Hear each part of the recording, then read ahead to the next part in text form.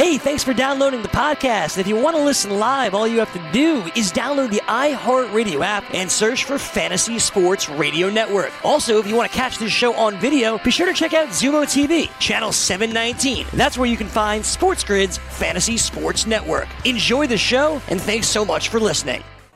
Good morning, everybody, and welcome to the weekend edition of The Early Line. I'm Dane, he's Kevin, and we continue to put the fun in functional sports content. Kevin, I got to tell you, we spent a lot of last week discussing, return to play and policies there, 24 teams in the NHL, what the NBA is going to do, and we have more detail on that, the kind of bad look back and forth with Major League Baseball. And my thesis that I've been working on here with you over the past month is it's such a collaborative effort, right? You need the unions, you need the owners, you need networks, and you need local and state governments all on the same page. And we're seeing how in many sports, it's kind of hard for that to happen. We were encouraged last week when the governors of California and New York decided to say, yeah, facilities can now be open. We thought that was a big piece in a return to play. And we hear something else from another governor that I want to get your thoughts on today, Kevin. The governor of Texas, all right, Greg Abbott, has actually said, and this is the first time I'm hearing anything close to this, they're going to allow fans. Kevin, they're going to allow fans, okay, 25% of capacity. And the governor of Texas is saying 25% capacity will be allowed at events. Kevin, let me get your first reaction. This is the first I'm hearing of anything like this. The idea that, they're going to allow some fans in the stands, albeit reduced numbers, 25% capacity. I mean, what do you think about this, A? And B, would you go to an event right now? So I think right away, the first thing you kind of think about is the why, if you will. And one of the things that I remembered is very, very briefly, there was the idea that Texas could host the NBA's return. Right. One of the reasons having to do with the fact that the Spurs, the Rockets, and the Mavericks were all located there. Now, I believe that it's only outdoor stadium/field. Right, outdoor. And to be quite honest, they say that the Astros and the Texas Rangers, because they have retractable roofs, are actually not considered outdoor sports, okay? So we're talking about golf, we're talking about NASCAR, we're talking about other open air sports. Right. And then potentially maybe people, if they wanted to try and use baseball fields for other activities, obviously that is all dependent on it. But, kind of just the first thing you think about, right, is like, are they trying to pull something in, right? Like, is there an angle, which might sound a little dirty, but I think we can all acknowledge that, sometimes decisions like this can be made with, backhanded purpose behind it. I'm not sure that necessarily one could argue Texas has seen numbers to say 25% is exactly where we should be in terms of fans in the stands. I expect, though, that this will likely lead to other places wanting to do it. If I'm not mistaken, I think Florida might have already kind of told people you could open things up, but we haven't seen things necessarily opened up. I strongly believe that the NBA is focusing so much on their group that they have no interest really in doing anything with fans unless we get to like the conference finals or the NBA finals down the road, where everything's so different because that's, potentially September, say, and they're like, oh, okay. I think the NFL would love to have their fans. Baseball, they're not allowed to talk fans. If anybody in Major League Baseball does anything, right, it's talking money. Yeah, like you have other stuff to figure out there, and I don't think hockey is. There is one section that we both know is trying to figure out what they're going to do with fans, and it is wrestling. It just is. We know that Vince McMahon wants fans back by SummerSlam, and we know that All Elite Wrestling announced All Out, which is you could argue WrestleMania if you were going to give one of it, but they did so without a location, and I think that's because they're trying to see potentially, could there be fans? So to me, I think that this move is eye-opening, but I still think we might be a couple months away before anybody tries to actually put fans in stands. Right, I think, and that's an important point, right? So the governor has come out and said that he's going to allow it, right, through executive order. I also find it interesting that this executive order happens on a day when in the state of Texas, they reported 1,855 new cases, which was kind of like an all-time high for the state, yet they're opening up. That's interesting to me. But then also Eddie Gossage, who's the president of the Texas Motor Speedway. Okay, and they are having an IndyCar event in a week or two. Okay, it's the Genesis 300. And he has said, it's great that the governor has allowed this, but we're not there yet. Okay, his quote is that nobody wants to have the stands filled with fans more than me, but we're just not in a position to do that yet. While the state will permit us to operate at 25% capacity, there is still too many unanswered questions for an event that's just 1 week away. We know that the PGA is kind of resuming play in the state of Texas with the Colonial. I wonder if that means now 25% of fans. We'll see if they decide that it's okay. But I find this very, very interesting. You mentioned the baseball, and those technically are not considered outdoors because of the retractable roof. So I don't know. Like, do you think other states are going to follow through? And then this is kind of inconsistency, right? Like, what will it impact players' thoughts, unions' thoughts? If now some of these states are allowing fans and some don't. We've talked about the AL-NL merger, right? So now if you're on the Chicago Cubs and you have to make trips to the Rangers or to the or to the Astros, or if you're in the West, right? Like if you're the Padres, let's say, now, are you a little bit more concerned knowing that some of those road trips, there's also going to be fans gathering in the stands? No, it's a really, really good point, right? I mean, is the idea that the fans are going to be subjected to the same level of testing as the athletes? Yeah, right. Incredibly unlikely. And considering all of the hurdles that have to exist to get these people back. I mean, the other weird thing, right, is if I'm not mistaken, as much as I said baseball's not allowed to talk about fans because they've got too much other stuff going on, I do believe that their plan is to put the players in the stands as opposed to the dugout to create more space. We heard that also, yeah. Which would mean that, say, the 25% of fans are already pretty much then not going to be allowed in the lower bowl, maybe outfield and up, and obviously you're going to have to figure out how you want to space them, but you can't have them anywhere near the players. Right. So that's kind of weird in of itself. Like you would think that part of having the fans there would be so you can make it look like there is an audience, and it probably wouldn't look like there's one in that way. I think NASCAR specifically is fascinating where, of course, when you can get a gate, that is great. You watch a little bit more NASCAR than myself, so maybe you can kind of speak to how the product looks. I think so. It's got to be more than zero. I think we watched the same amount of NASCAR, 0. But go ahead. I felt like 1 was more than 0. I figured at some point you flipped the channel. But I would have to think that they're a product that, in essence, can, in terms of the watchability, work without fans. Like, I know that people say that the environment at a NASCAR race is incredible, but I don't necessarily know if that's one that comes all the way through the TV.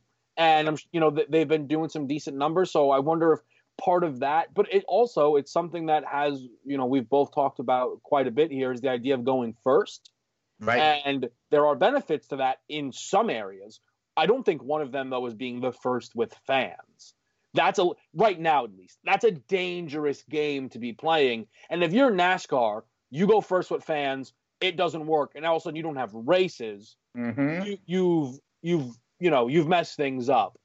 Yeah, absolutely. And that is the risk of going first, right? And that's why I always say, Kev, another reason the NFL is sitting in the catbird seat is because they're never going to have to go first. They're going to be able to follow the blueprint of the NBA, the NHL, what have you. Here, NASCAR, they get the kind of cover and the shield of having to be that trial balloon, right? And this is a perfect example of that. We'll see what happens with the state of Texas. Another thing, kind of in these return to play, the devil is in the details. What I continue to talk about, we know that the NBA is going to have some kind of call with the owners coming soon, right? We just got word from Milwaukee Bucks, and remember, this is one of the big teams, right? The best record in the NBA. They have a vested interest in this. Bucks co-owner Mark Lasry, he was on CNBC got interviewed yesterday, and he said that the board is going to meet early this week coming up to discuss and confirm which of the proposals they want to approve and send to the players union, okay? Everything from like, will it be in Orlando? Will they play the regular season or not? What will the playoff format be? And for me, this is just more to the point of, as we get further and further down the road, that's when people may start to bristle, right? In Major League Baseball, we saw that after the proposal formally happened, we're reacting to this, and players are saying, oh, wow, the top end players are taking a bigger cut. I mean, Lasry says he thinks at the end of the day we'll be in Orlando. But what's interesting to me is what happens at the end of every report that we hear. This little blurb: any plan team owners agree on will need to be presented and approved by the NBA Players Association. So we're just earlier on in the process, because when they make their proposal, then formally there's going to be players that bitch and moan, right? I totally disagree. As much as I know you want this thing to be even between, we are not earlier in the process, because the financial aspect is pretty much figured out. So what's going to happen is... What do you mean? Why is it figured out? Because they've gotten 7 of 8 regular season checks. Okay. They're so major. Blake Snell's gotten none of his contract from this year, right? LeBron has gotten 85% of it. No, I understand that, Kevin, but what about not the money part, right? Yeah. But if this proposal if it's not confirmed yet if they're going to finish playing regular season games or not, then you have players and Dame Dollar saying, I ain't going to play if it ain't worth it for me. The other difference, it's not figured out yet. And Damian Lillard has already, not playing if he can get 100%. But that's also why I think we're seeing people say that there is a push towards those 4 teams coming in. This is the biggest difference. The owners are working for their team because they are not stupid, because they understand that their team needs to come back. How do you know that, Kevin? Because you can see, like in the NBA, they're spending time saying, do you think families are good to go? That's how far along they are. Is they're like, listen, we're going to Orlando. This is going to be like, we're getting dates. Like, I understand that the dates are moving a bit, but they're all within a similar range. We're like, but hey, listen. Like nothing official until there's actually a formal proposal. Like, we don't know that this is what's actually going to look like when pen is put to paper. Of course, we need the final proposal, but also the players are all aware of what these ideas are, and as you've alluded to, are speaking out about their feelings towards those ideas. But also, and this is the biggest thing about the NBA, is the importance of a title to legacies. Will continue to push them to want to get this season back because of how important it is to them. Yeah, no, I hear that. We'll continue to compare the apples and apples or apples and oranges when we come back. It's the early line. Dane and Kevin, we're off and running here on Sports Grid.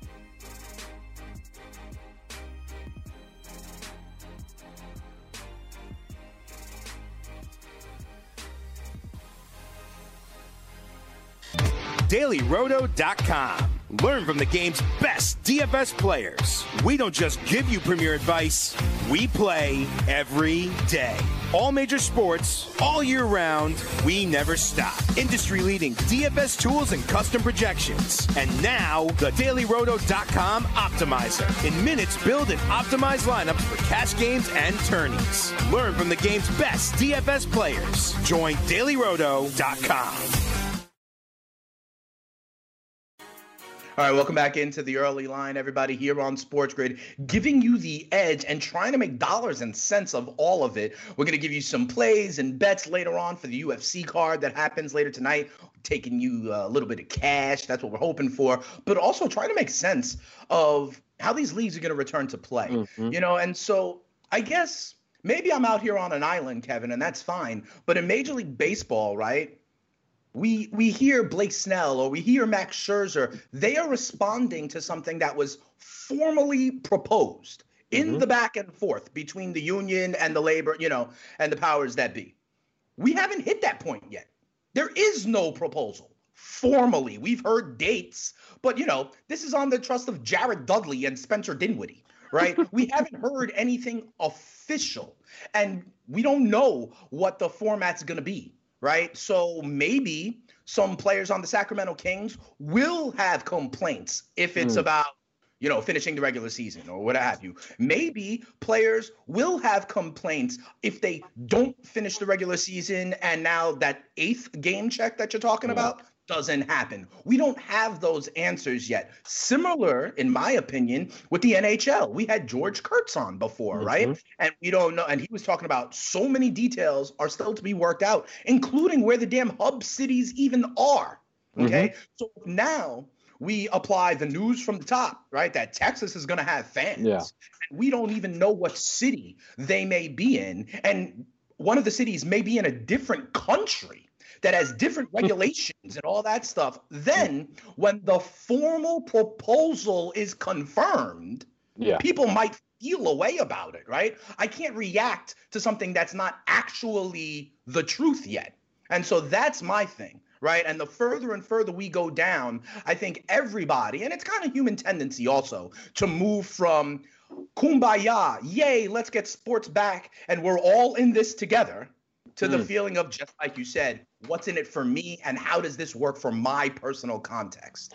So there's something to be said about the format. I guess where we are seemingly differing on this is I don't think that there's a level. I think the NBA and the NHL are past the labor negotiation stage, and it's about the semantics of it all. They're trying to figure out the where, the when, the why, right?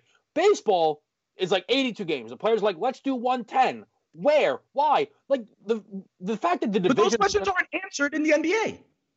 But they're the idea of 82 or 100 games. They're on to phase 2. They're on to phase 2 in the NBA, right? Like baseball hasn't gotten past phase 1. Baseball is still figuring out the money. The reason why we're not hearing about the money. See, I guess that's the difference, right? You believe that we're not hearing about the money because we haven't gotten there yet, and I believe we're past it, and they're on to the different things. However, I will say this: how do you know? I mean, because they wouldn't be this far along. But there isn't even a formal proposal yet, Kev. You just said the Bucs owners, they're going to vote on the formal proposal there's next week, to be said, right? And so we don't know if there's going to be another 15 games or not. That's money. That's the same as 80 games or 100 games. It's unknown still. With reading as much as we can from what's been given to us, there's no regular season. And every team that is sent there is going to be a part of the.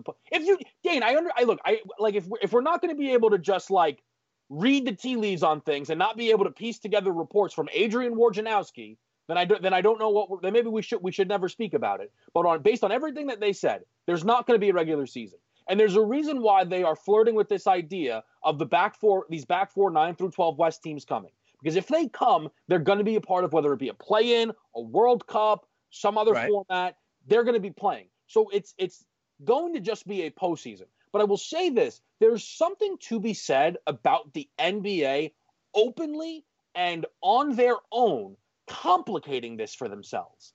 The conferences existed before the season. You took a pause. The question should be regular season or not. There was a really, really good point that I heard someone make about why the NHL needed to open things up to 24. And it was basically the gap that existed between like the last playoff team and these next 8 was like one game. So like, so they still had a chance. Where they've played so much. They've played so much through the NBA season. I agree. The 3.5 games is maybe not a lot for the Blazers. I think people need to acknowledge, in part, the reason is that nobody thought the Grizzlies would be in this spot. Is why everybody assumes the Grizzlies would end up not in that spot. But I do think there's something to be said. If the NBA was solely focused on, listen, I'm sorry, but this is what we have to do. We just got to get you teams, these 16, 8 by the West, 8 by the East here, that they might already actually be done by it. And I will say there's something to be said about them basically taking this as a time to see if they want to create new ways to make the playoffs happen. Yeah. No, I hear you, Kev. But, I will continue to go back to the idea that, for me, it seems like, you're making an assumption that they're past the money. If you gave me a confidence meter on the NBA versus the MLB, are you telling me that they are even in terms of we will be getting those two sports? I'm saying that I am not putting any confidence on anything that I'm hearing until I know what the formal proposals are. For example, we've heard July 15th.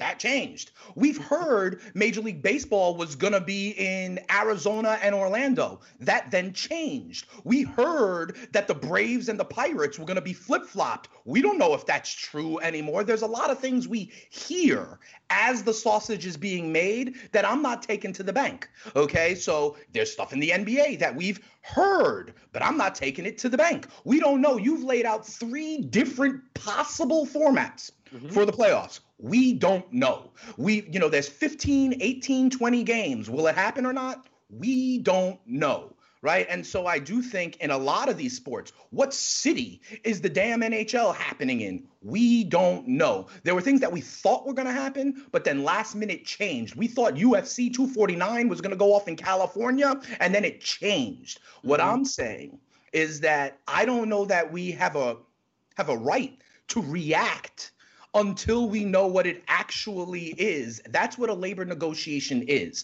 A proposal, then a counter proposal, and they find the landing spot. We have not even gotten to the formal proposal yet for the NBA. In the NHL, there was an agreement had between the NHL and the Players Association.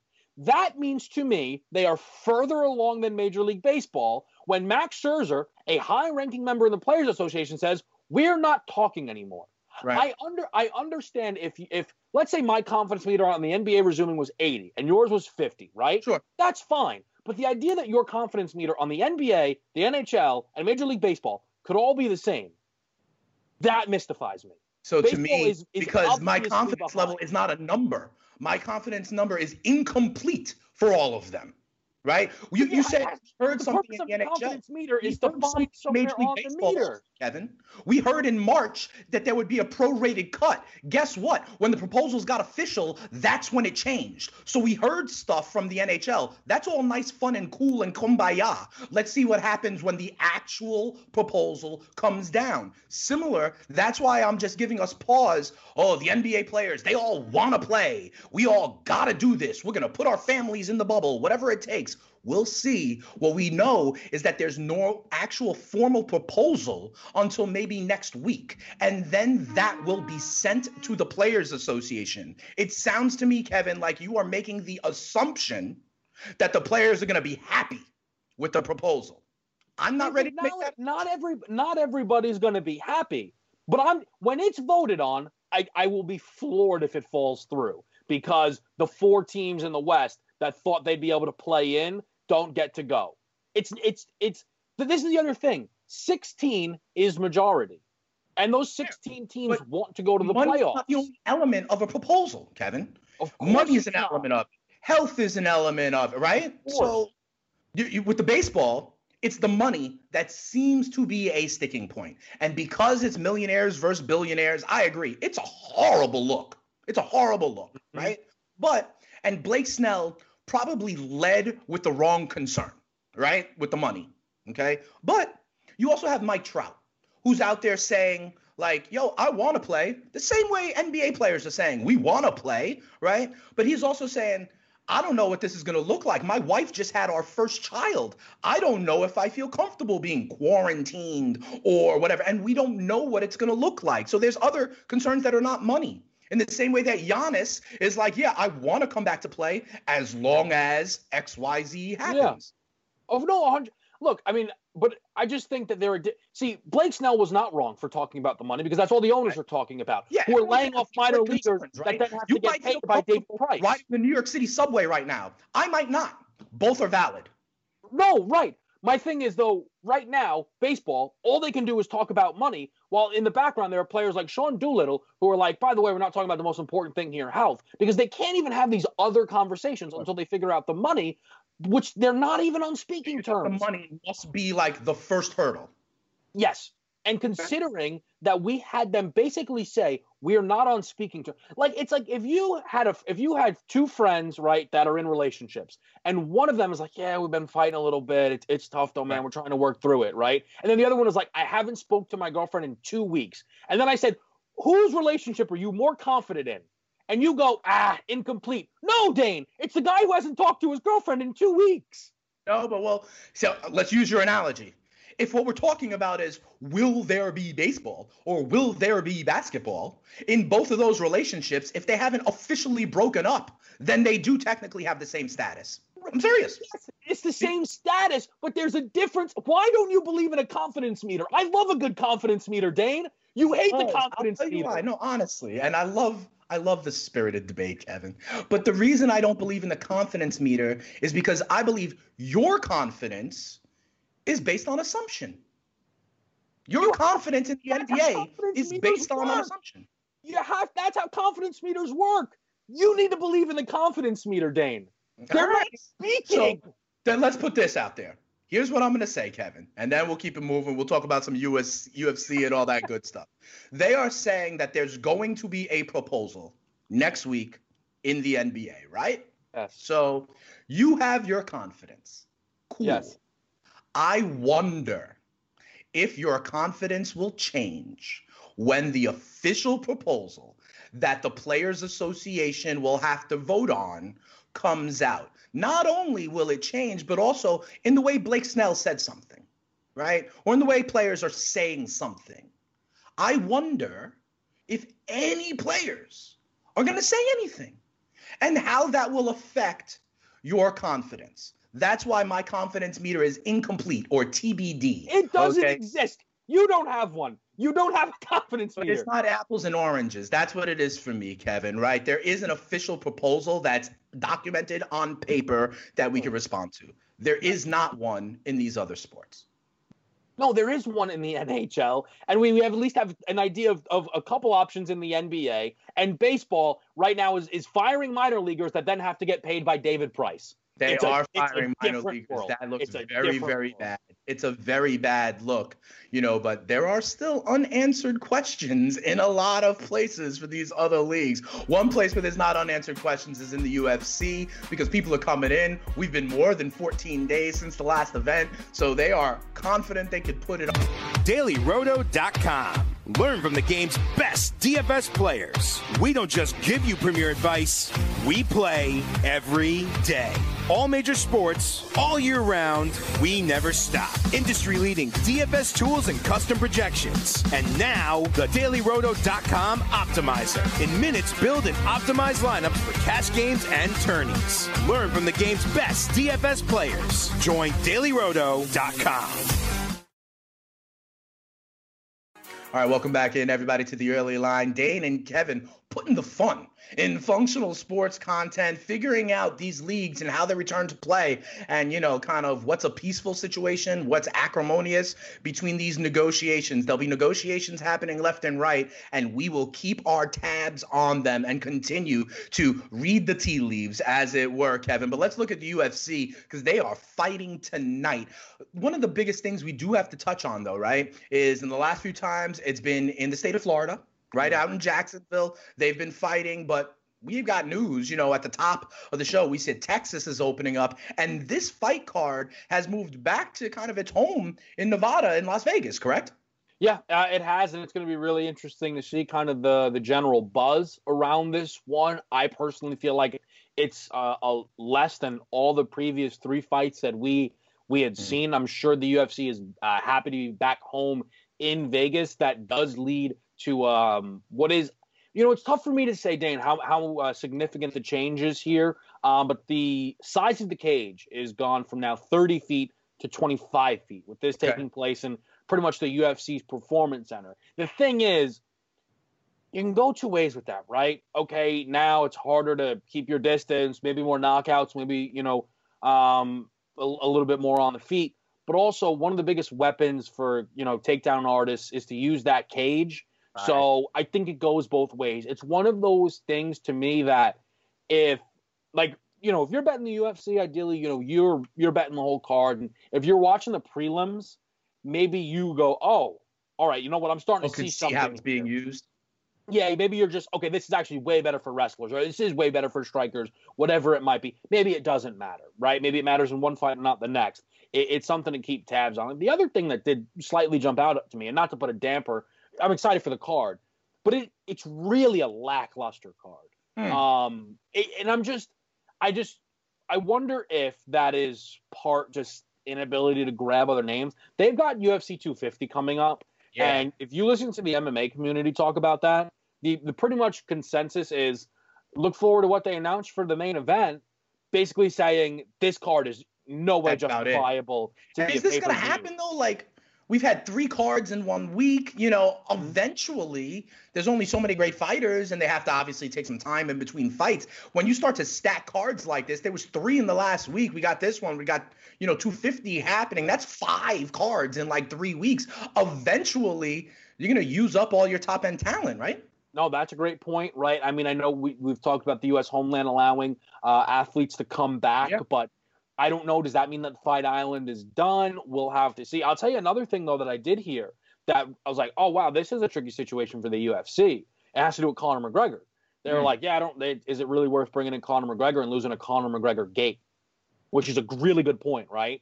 Because certain fighters draw, very, very different. Absolutely. And as much as, I'm sure McGregor's waiting and ready, and if you put a McGregor fight on, you'll do killer pay-per-view buys, you're going to miss out on a McGregor gate, which is an instant sellout pretty much. Right.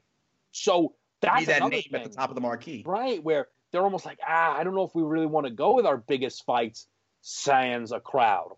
And that could also lead to, it just jumped out to me. And that's not to, talk down on any of these fighters. Listen, you don't need good fighters to have good fights. That's not the case at all. Exactly. But it was just something that kind of did stand out to me. And I think you kind of made a good point. It's like the well can dry up quickly, especially when you're like, hey, 3 fights in 3 7 days. In a week. Yeah. So we'll see. But listen, I know a lot of people are intrigued by the main event of this card tonight. So let's dive into it. We got Tyrone Woodley against Gilbert Burns. Woodley's like minus 185. He's kind of a favorite. Woodley, listen, he's only lost once since like 2014. And what I think is interesting is I think 4 of his last 5 fights have gone the distance, right? Mm-hmm. And we're talking 5-minute rounds at the championship level, the full 25. So given this, do you think a fighter is best here? Or what about just laying that this one also will go the distance? What are you looking at in this fight, Kev? Yeah, so going the distance is not a bad play. You've mentioned it with Woodley, typically going the distance, and certainly in his recent career. Gilbert Burns, 3 of his last 5 fights have gone the distance, and that includes a 5-fight win streak. So he's not necessarily someone that could be against going the distance. And the distance is plus money. Last I saw over at the FanDuel Sportsbook. And if you think a fight's going to go the distance, it's another big overarching point with this card, Dan, that we should mention, is how much the judges were a topic of conversation when we were in Florida. And it'll be really fascinating to see if we are now going to be in another spot where we can't trust judges, right? Because that's kind of my thing, right? I pretty much, after that first card, and it was consistent throughout, if you think a fight's going to go the distance, bet it to go the distance and leave the winner at home. It's too tricky to kind of get involved with how some of these judges score things. So that might want to pull you off aside here. But if you remember, I actually picked this fight when we last talked to UFC without even knowing the specifics. Because I told you the first 3 fights, the main event's underdog hit all 3 times. Right. I'm like, that's BS, basically. There's no way. Regression to the mean here? Favorite comes in with Woodley? It has to. But the worrying part of it all, Dane, is that of all the dogs I've seen in the main event, Gilbert Burns might be the one that I like the most. So it's one of these, like, gross situations. So which one of your own data and your own trends are you going to put more stock into? I'm basically, because, look, stubborn is beautiful sometimes, and let's be stubborn about this, and just back the main event favorite to break the streak. The one thing I did see, I was listening a little bit to our friend Gabe Morency talk about this fight and mentioned that the Woodley price has been climbing and climbing and climbing. And that surprised me. You know how sometimes on, whether it be a College Football Saturday, NFL Sunday, everybody knows a new trend? Like everybody will be like, oh, did you hear that LSU, and everybody's betting on that, and then it doesn't come in that week? Right. So I would think that everybody would be like, yeah, main event dogs are So you're going to go contrarian to your own trend? I'm basically telling you this is how confused I've been about this fight. Because I'm just in circles here, right? Like, it's Saturday, man. We've been spent out talking all week. I understand. Self in circle.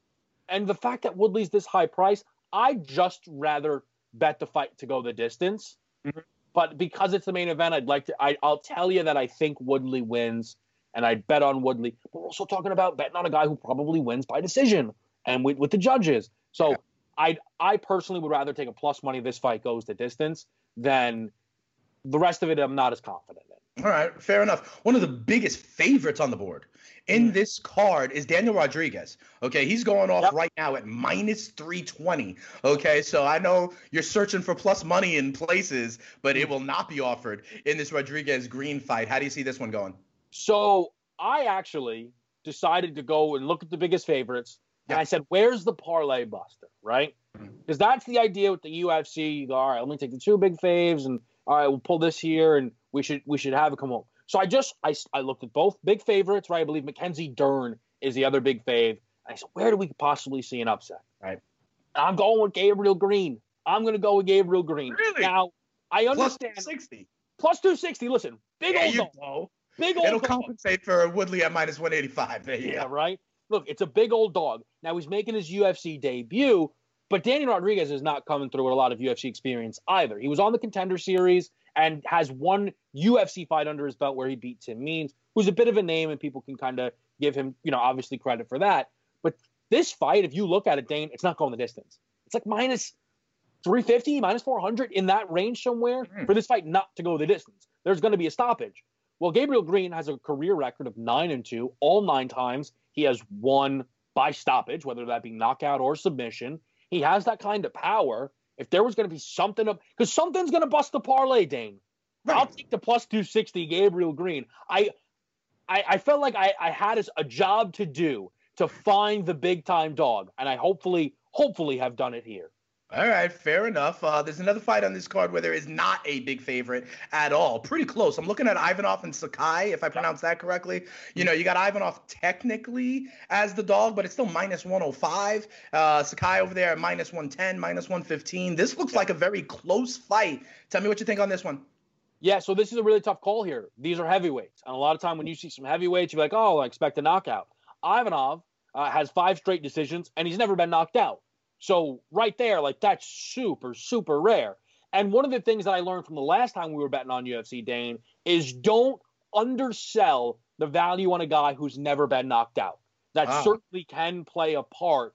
And I think that is something I'm kind of keeping into account here. Now, Sakai, or Akai rather, is on the 5-fight win streak, and his only loss has been a split decision in his career. So to me, as much as this fight is favored to go the distance and it feels like a somewhat safe bet, they're still heavyweights, and I can't get over that. I'm going to back Akai, who's a very, very short favorite here to take out Ivanov.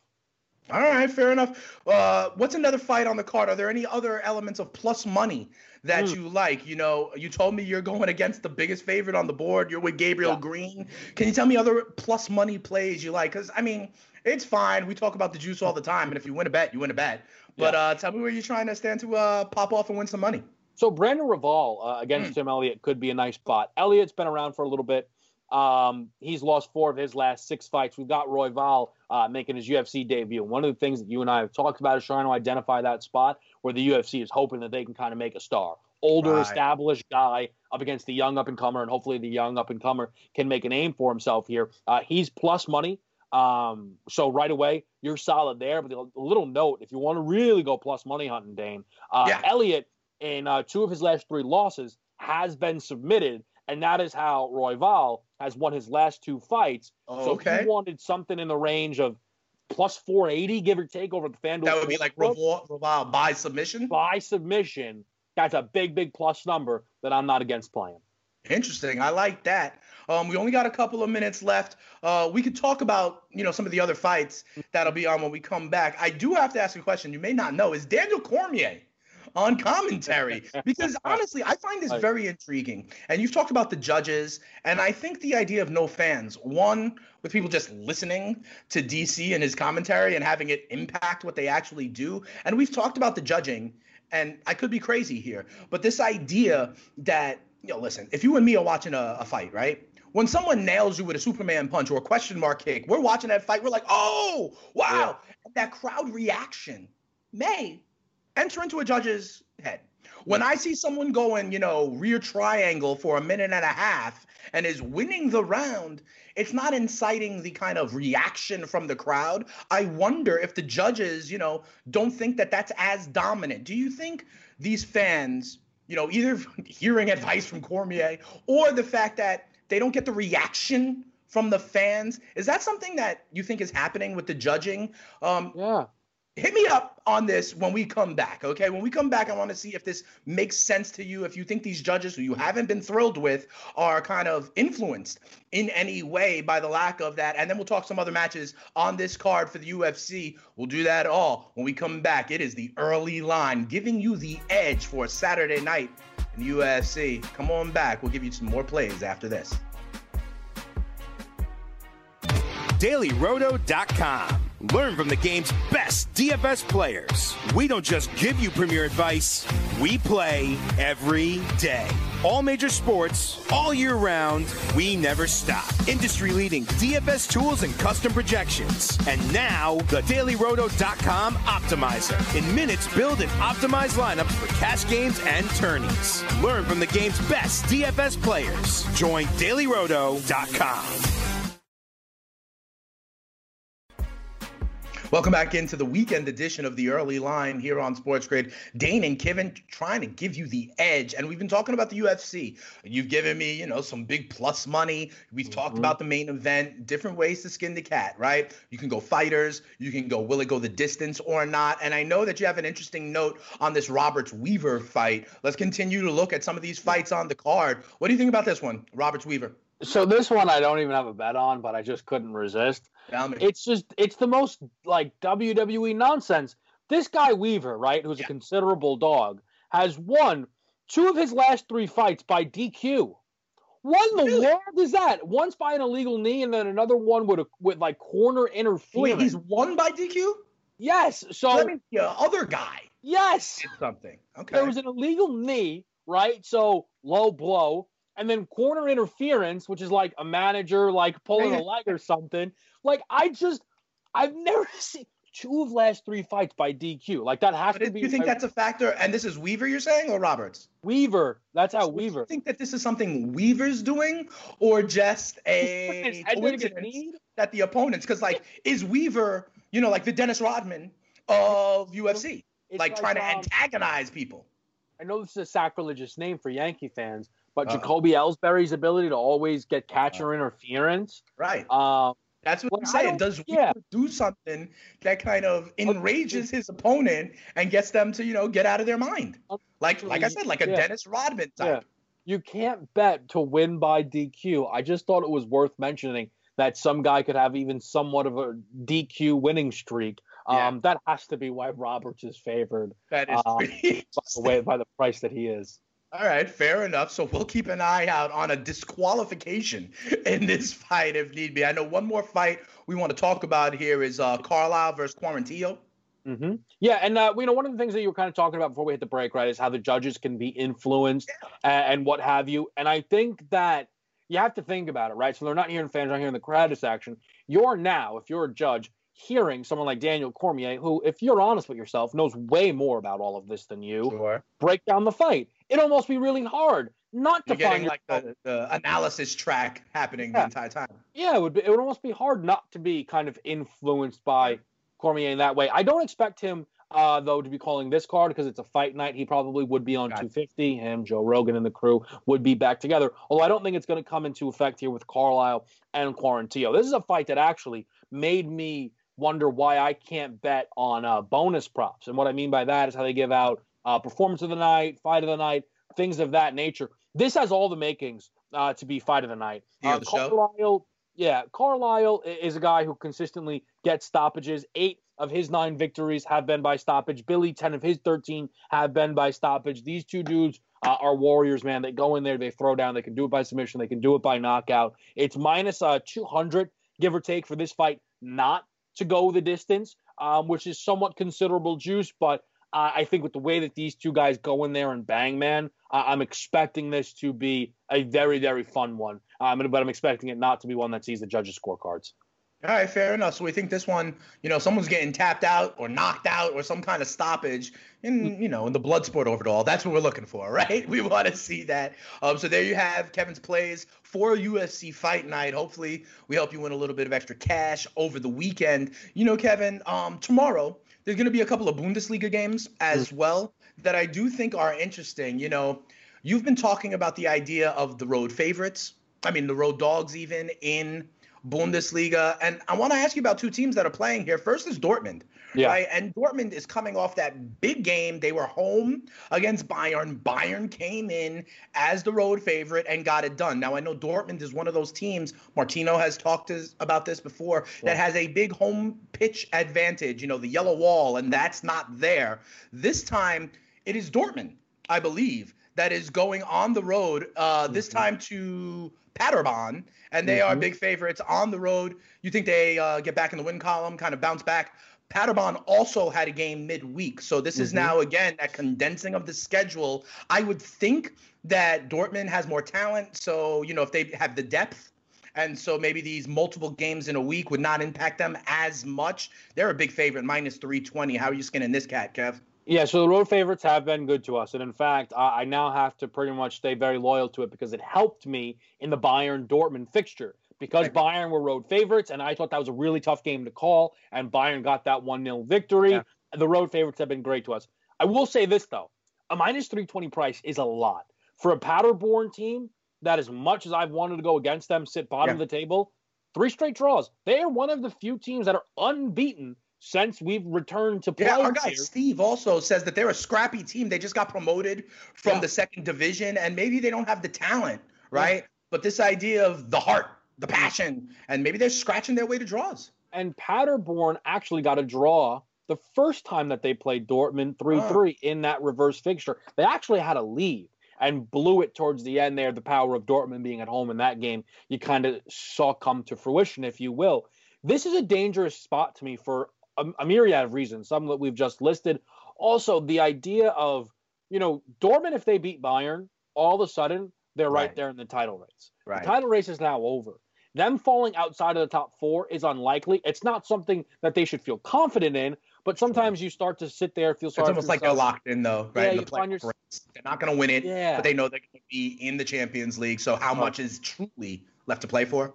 And Erling Haaland could be missing this game, as he did go out with an injury against Bayern Munich, and he's been so incredible. That's why I'm mentioning on the road favorites, but a minus 300 price is dangerous because, again, we're playing the triple money line here.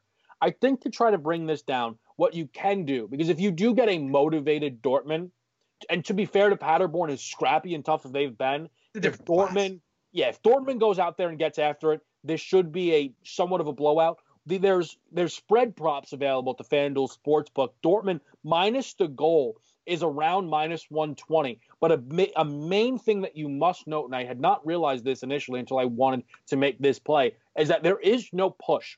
If Dortmund wins by 1, you don't get a push. You lose. So it's basically Dortmund by 2 or more. Because it's 1.5, right? They should just list it at 1.5. I don't know why they don't. They list it at minus 1, no push. Minus the goal, no push. But it's the same just thing, put the damn half and make this easy for all involved. But yes, that is, to me, I think the way I'd like to play this game, because I think Dortmund should be hungry. I think they should win. But there's enough that worries me to where I'd rather try and drop 200, points of juice pretty much off this from around 320 to 120. All right, fair enough. The last game here on tomorrow is my adopted squad, Kev. Yes. So I got to get your thoughts on this. And it's also, they are home. We're talking about Borussia Mönchengladbach.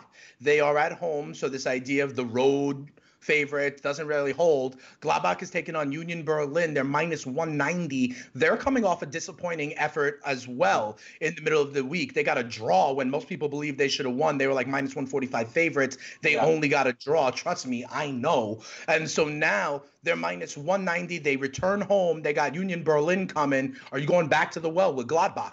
So Gladbach, one of the few teams, I think maybe only the second time the road favorite hasn't won. Road favorites haven't been beat, but only the second time they haven't won. As you mentioned, they're getting the draw in their last fixture. Union quietly has been actually kind of bad since returning, because they had that game they lose 2-0 to Bayern, and you're like, oh, that's you can take that as a performance. Then they played Hertha Berlin, and it was a 4-0 drubbing by Hertha. Then Union had a big old rest advantage going into their third fixture, and it was a 1-1 draw. Union's only scored once in this game. This should all be very, very easy to pick Gladbach. But I do now find myself being a bit cautious when it comes to home teams. And you're still paying a price for Gladbach being at home, in my opinion. That minus 200 or so price that they're sitting at around the FanDuel Sportsbook, I think is baking in the fact that they're home. And I think we're kind of starting to see that that doesn't matter. Like Gladbach's form has been a win, a loss, and a draw. Their loss was at home, if I'm not mistaken, to Leverkusen, right? Where their nice big win came on the road in that first fixture here. So what I'm going to do is once again try and minimize juice a little bit, closer to even money for Gladbach to win the first half. It's around my even money, minus 105. I think that's the safer play, and maybe you can get in and get out. And if it's a draw, if they're down, you can come back to the well, because one of the things that I will say that I've found myself feeling good about, Dane, when it comes to betting the Bundesliga, is being able to follow the pace of these games and see when a team is really, really on the cusp of getting a goal. So if you're watching Gladbach and you lose that first half bet, but they're knocking on the door, you come back around for a second half bet and feel much better about it. So there's that like the live action, right, in soccer. And I remember asking you that in the basketball, right? We can tell when someone's about to go on a 13-2 run, right? We know when the slow ball is happening right before the other team calls like a 20-second timeout. You can also see in soccer, I think the term they use is when they're on the front foot, right? When you got a lot of action going in the opposing third, they're on the attacking half. I'm using out all this good soccer terminology here. But you can also tell when it's about to happen, right, in soccer. So you advocate for kind of riding that in the live in-game markets? Oh, absolutely. I think that the one thing that I found myself feeling most successful has been the live in-game markets, especially with the bigger clubs, because when they have that consistent pressure, they can feel it, as opposed to, right, if there's like Dusseldorf and Bayern, right, a fixture of this week, if Dusseldorf is knocking on the door of Bayern, but they don't come away with it, they might be like, damn, we can't score on these guys, as opposed to Bayern knocking on their door. Dusseldorf's like, it's coming. You know it's coming. We know it's coming. And if you're live betting, you hopefully know it's coming as well. Yeah, no, absolutely. So maybe you get these guys live. Gladbach in action, Dortmund in action. We'll check it out.